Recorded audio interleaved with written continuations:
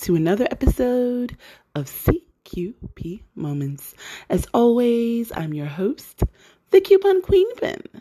You know, we always wonder how people can get up and speak in front of rooms with no problem. Well, my next guest, Brenden, talks about just that. So let's take a moment out and I'll be right back with Brenden.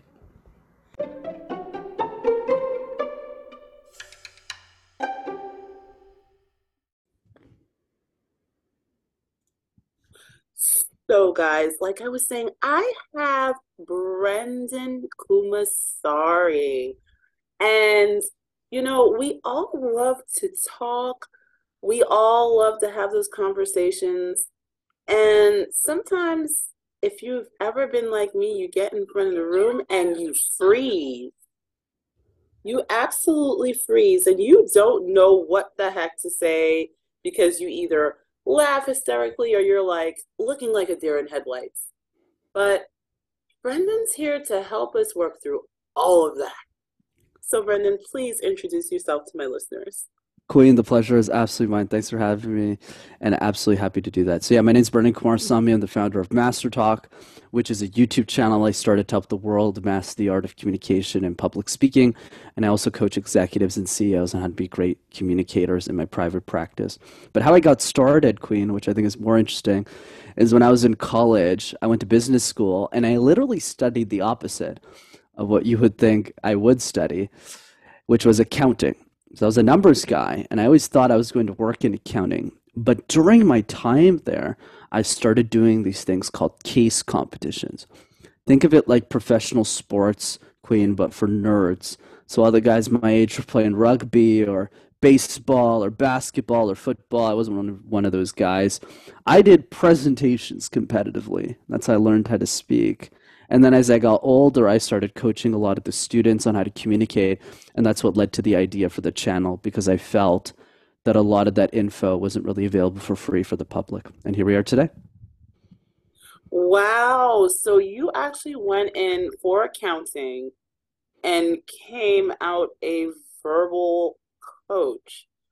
This is interesting. I love this. I love this.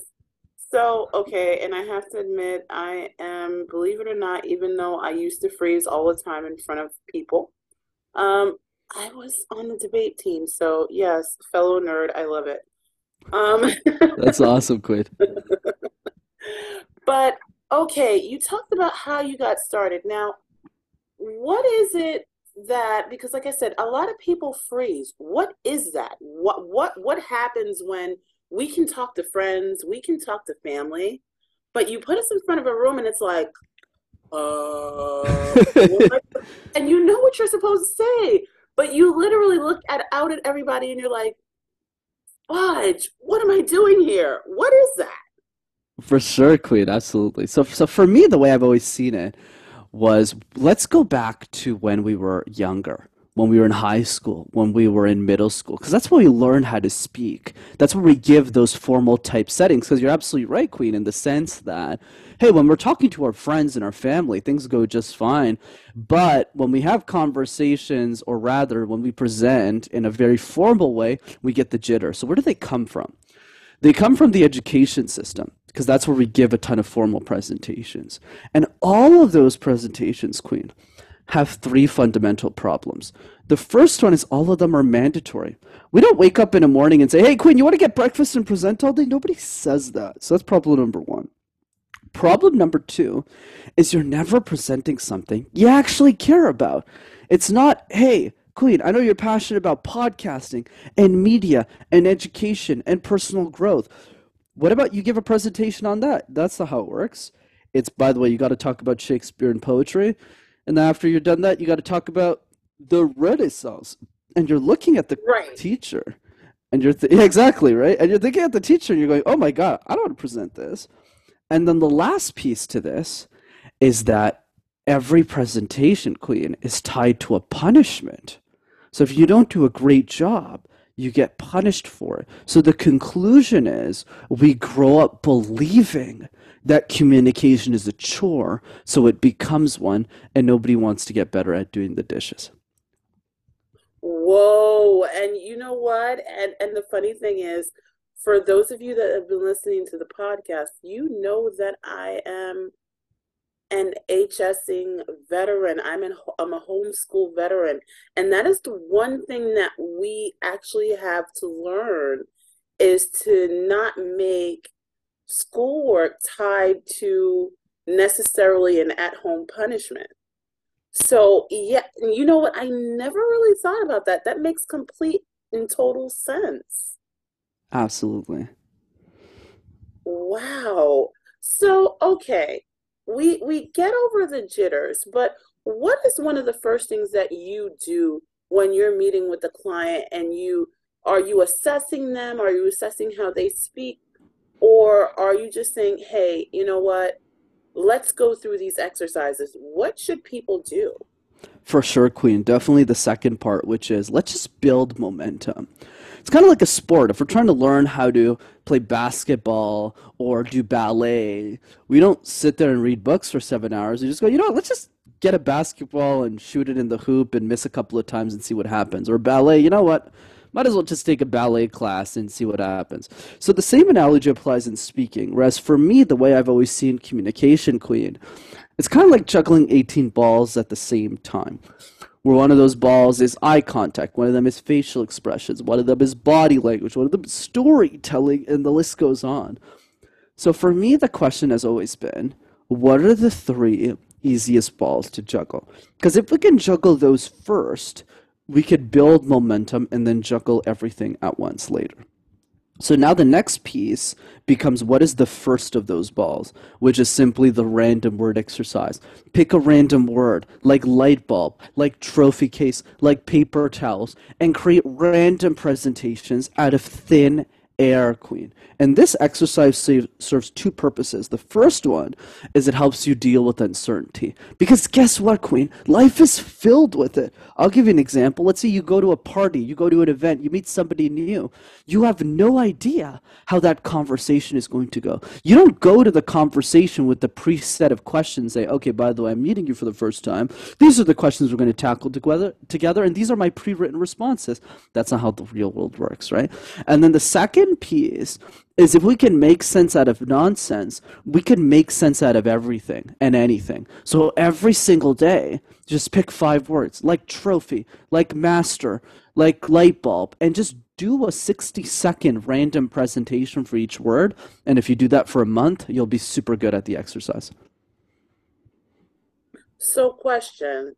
I mean, we encounter people like most people don't realize there are times when I lisp.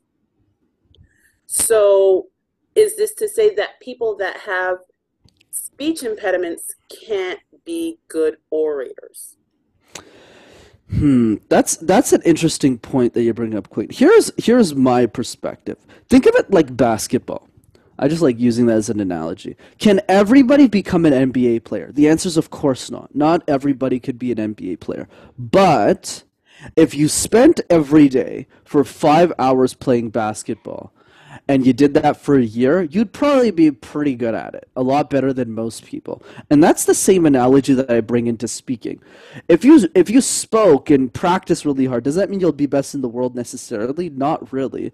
But if you really put in the time, and you don't need to put 5 hours a day, like my basketball analogy, 5 minutes a day is more than what most people put into this skill, you'll still get the result. So, am I going to say you're going to remove your lisp, you're going to remove this, and all of this magic is going to happen? Of course not. But I think the point that I think is more important is you'll definitely get better than where you are today, and that's more than enough of a reason to keep practicing to do it. And I've trained people more so with high functioning autism, and they have a lot of trouble, Queen, presenting impromptu. Impromptu just means without preparation, like the random word exercise is a great example of this. But 100% of them, when I force them to do it 50, 75 times, they still struggle with it, but they're infinitely better than the first time. And that's really what matters, is the progress is the key. So we're talking about progress. So is it also one of those things where you just have to be comfortable? Mm, so I wouldn't say comfortable in the sense like you need to feel comfortable doing it. I think it's more in the sense of the comfort comes with time. So I'll give you a fun example too, because I'm the communication coach and expert. But I mean, when I started Master Took, I was scared out of my wits. Just so people know the story. Number one, I have a crooked left arm. And the reason I have a crooked left arm that's still crooked to this day, I have a physical disability, is because of a surgery I had when I was a kid. So I was always stressed out whenever I was presenting because everyone would always look at my arm. They wouldn't look into my eyes whenever I was speaking or at me directly. So that always gave me the jitters. The second piece is I actually grew up speaking a language I didn't even know because I went to French school. So when I was in grade one, two, three, I was literally presenting a language I didn't understand. So it's not just that I was scared of speaking, I was presenting a language I didn't even know. And then on top of that, Queen, you would think that a communication expert studied in communication. I have a bachelor's degree in accounting. Like, what in the world am I doing? And I was a 22-year-old kid when I started making videos. So, yeah, did I think I was the number one expert in the world on communication? Definitely not. And that's really where I'm coming from. That's why I have so much empathy for the audience because I was there. And the solution to all of this is to just do more. So I'm not saying you need to do the random word exercise in front of a million people on your first try. That's why I love this exercise is you could literally wait for everybody in your home to go shopping, be the only person in your home with nobody watching, with no cameras, and you just doing the random word exercise with yourself. And I think that's what's fun is even the most introverted person I've worked with in my career, they'll still do the random word exercise alone in their basement and they'll still see improvements very drastically and pretty quickly too. So parents, if you are listening, which I hope that you are, because I know we tend to do something that Brendan is saying we shouldn't do. It's like, so you're gonna practice your Christopher Columbus speech in front of me 10 times. So are you saying, in other words, instead of doing that, maybe they should go practice their speech in their rooms, maybe in front of a mirror, so that the child becomes just a little bit more comfortable doing it, or they are able to get through the speech and then possibly present it to mom and dad? 1000% Quinn. You definitely got the key point. And then the only thing I would add on top of that, which is a tiny point, is gamify communication. Make it fun. Let me give you a fun example here, especially with the kid parent analogy. What I always get my clients to do, who are largely the parents, is I have them set the example first. So let's say you're a mother or father listening to this, and you have an 8-year-old son. But even if they're 16, it still works. It doesn't matter. All you have to do is whenever you're in the car with them, whenever you're having dinner with them, you say, "Hey, I was listening to this podcast with Queen and Brendan, and they were talking about the random word exercise." And you look at the kid and you say, "Why don't you give me a random word exercise? Give me any word." And then the kid will give you a word like tissue box, and then you'll mess up because you're not good at it either, which is the point. It's the process that's more interesting. And then you mess it up. You go, "Oh, like paper towel is this," and you present, and then you give them a word. So it becomes a game. It's not even about getting better at communication in quotation marks. It's more about saying, "Oh, this is a fun game that I want to keep playing with my dad or my mom over and over again." But what you're indirectly doing for your children is you're actually making them really good at communication. Because I challenge my senior vice presidents, Queen, my SVPs, my CEOs, they can't even do it once. So if your kid is able to do the random word exercise 100 times in their life, I mean, they'll grow up to be incredible speakers. There's no doubt. Wow, and that's really interesting to say that. In other words, there are, heads of companies that can't get this the first time. So this is like amazing, amazing.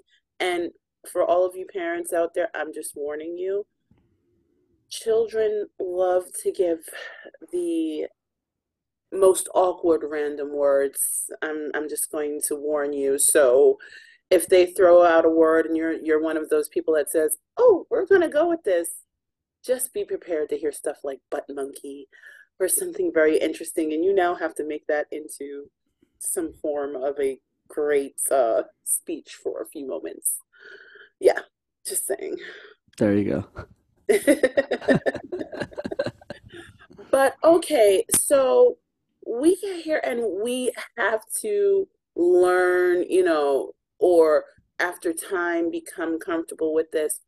What what is the length of a good speech? Because, if you've ever gone to, which I know you have, graduations where everybody and every politician who you've probably never met has to speak, and they have what seems like a 45 minutes prose dissertation of, you know, every angel in heaven.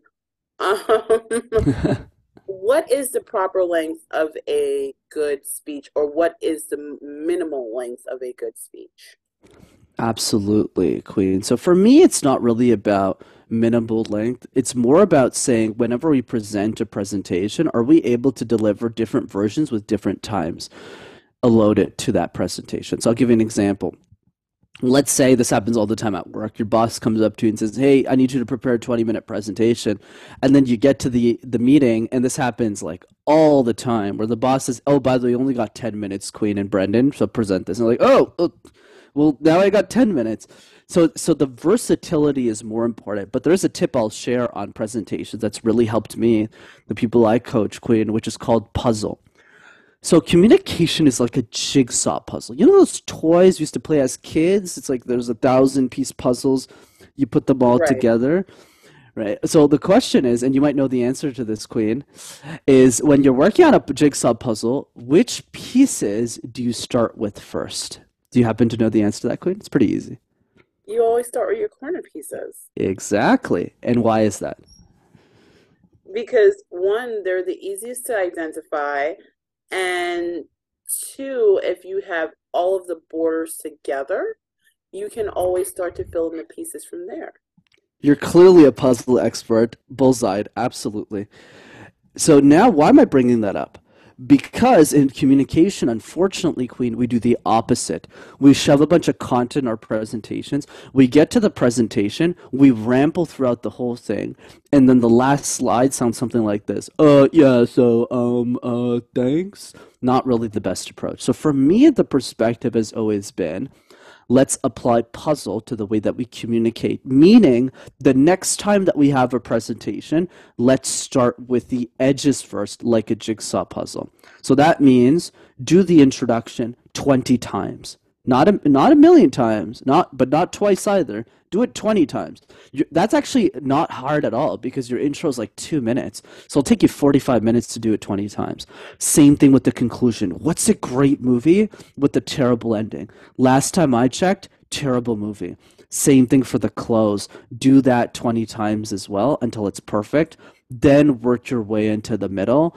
And that's how you master the puzzle analogy. But more importantly, you're going to be a lot more confident the next time you deliver a presentation because you'll look at your intro, you'll look at your conclusion, you'll go, wow, I'm so amazing at this. Let's knock this out. Whoa, and the funny thing is, I always thought of doing it the essay way, which, you have your opening statement, your body, and then your conclusion. So you're saying work more on your opening and your conclusion, and then fill in the middle.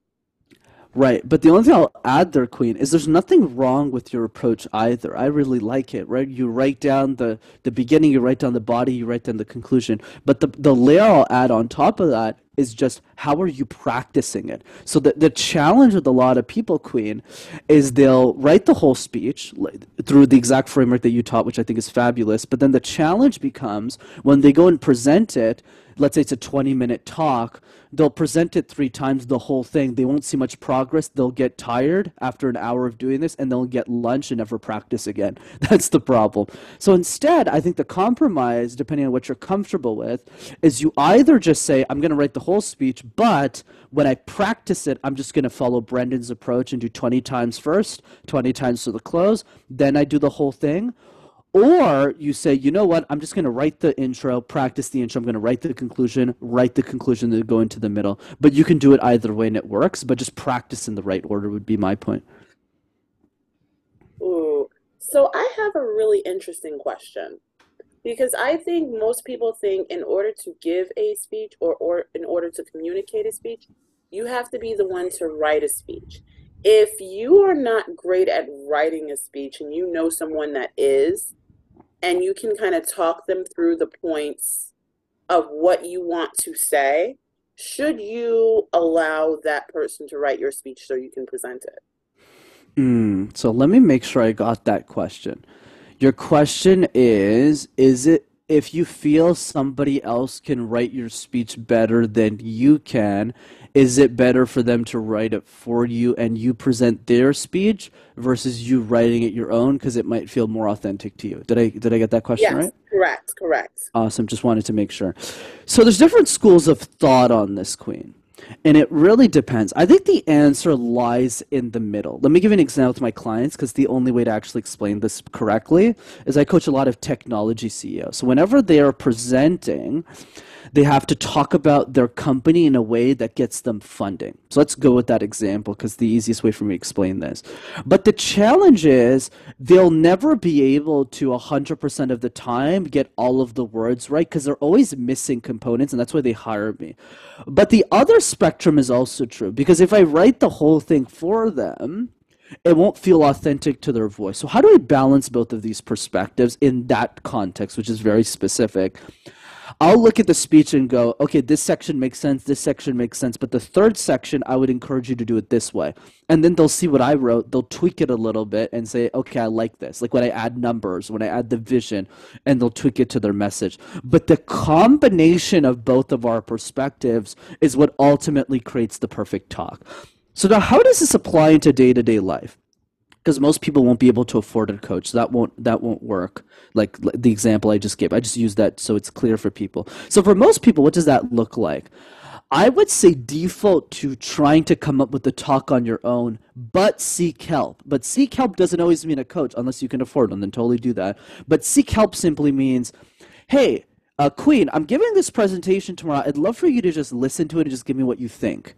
And that advice is free, right? Or just friends of yours. Like, let's say you're a buddy of mine. We've known each other for 10 years, that type of relationship, right? And you're giving me advice, and I go, okay, she's giving me 5 ideas, and there's 4 things in what she said that really makes sense that I'm missing in my presentation. I need to add that. But if you do that with 10 different people, Queen, you're still creating a talk that's unique to you, but you're also getting external help, whether it's from a coach or just a friend, to refine the talk in a way that people will actually understand it. So I would say it lies in the middle. That makes sense. That does make sense. That does make sense. And I love that because in other words, I think, sometimes we think about ghostwriting, we think about, or what if I'm not great at getting the words across, but I think what you're really saying is the person has to have some, input so that they are at least acclimated to giving the speech itself. For sure. And the reason is because there's always going to be situations in our life, Queen. I'll throw it back to you that you just won't have time to prepare for a speech. A lot of the times what will happen is you might be at work, that's probably the most common scenario for your audience, and they'll just say, hey, I need you to present this tomorrow or next week. And sometimes you just won't have the time to prepare. So I think getting into that habit of trying to create your own voice will definitely help you over time for sure. Oh, that makes perfect sense. That makes perfect sense. So, Brendan, you've been doing this for a pretty long time. Where can people find you and find all of your information? Because don't you give at least a free course every once in a while? Absolutely, Queen. It was such a pleasure to be on. Thanks for having me. So 2 ways to keep in touch. The first one is definitely the YouTube channel. You just go to Master Talk. You'll have access to free videos. There's hundreds of them on the platform. And the second way to keep in touch, to your point as well, is one thing I do every 2 weeks for the community, and it's absolutely free. I do a Zoom call where I facilitate a 90-minute workshop that anybody can attend. And what's great about this workshop is you get to see me live presenting something, and you get to see me in that setting, so you could learn a thing or two as well. Kids join this training, CEOs of massive companies join this free training. Everybody's invited to the party. So if you want to jump in on that, go to rockstarcommunicator.com and just register for our next available training.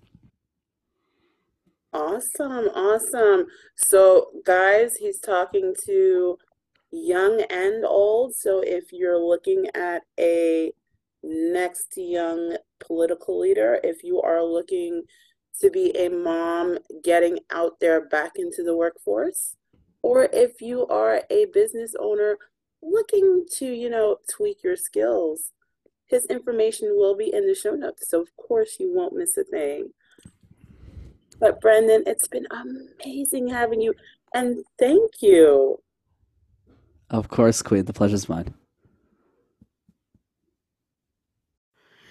If you're looking to master public speaking, it seems like Brenden is definitely our guy. I hope that you got all the gems that he was dropping, and check him out if you're looking to really master speaking in front of a whole group of people, or if you're looking to even be able to present amazing presentations. He does it all. So, guys, as always, look, his information is in the show notes so you won't miss a thing. But as always, be good to yourselves, be good to each other, and happy shopping.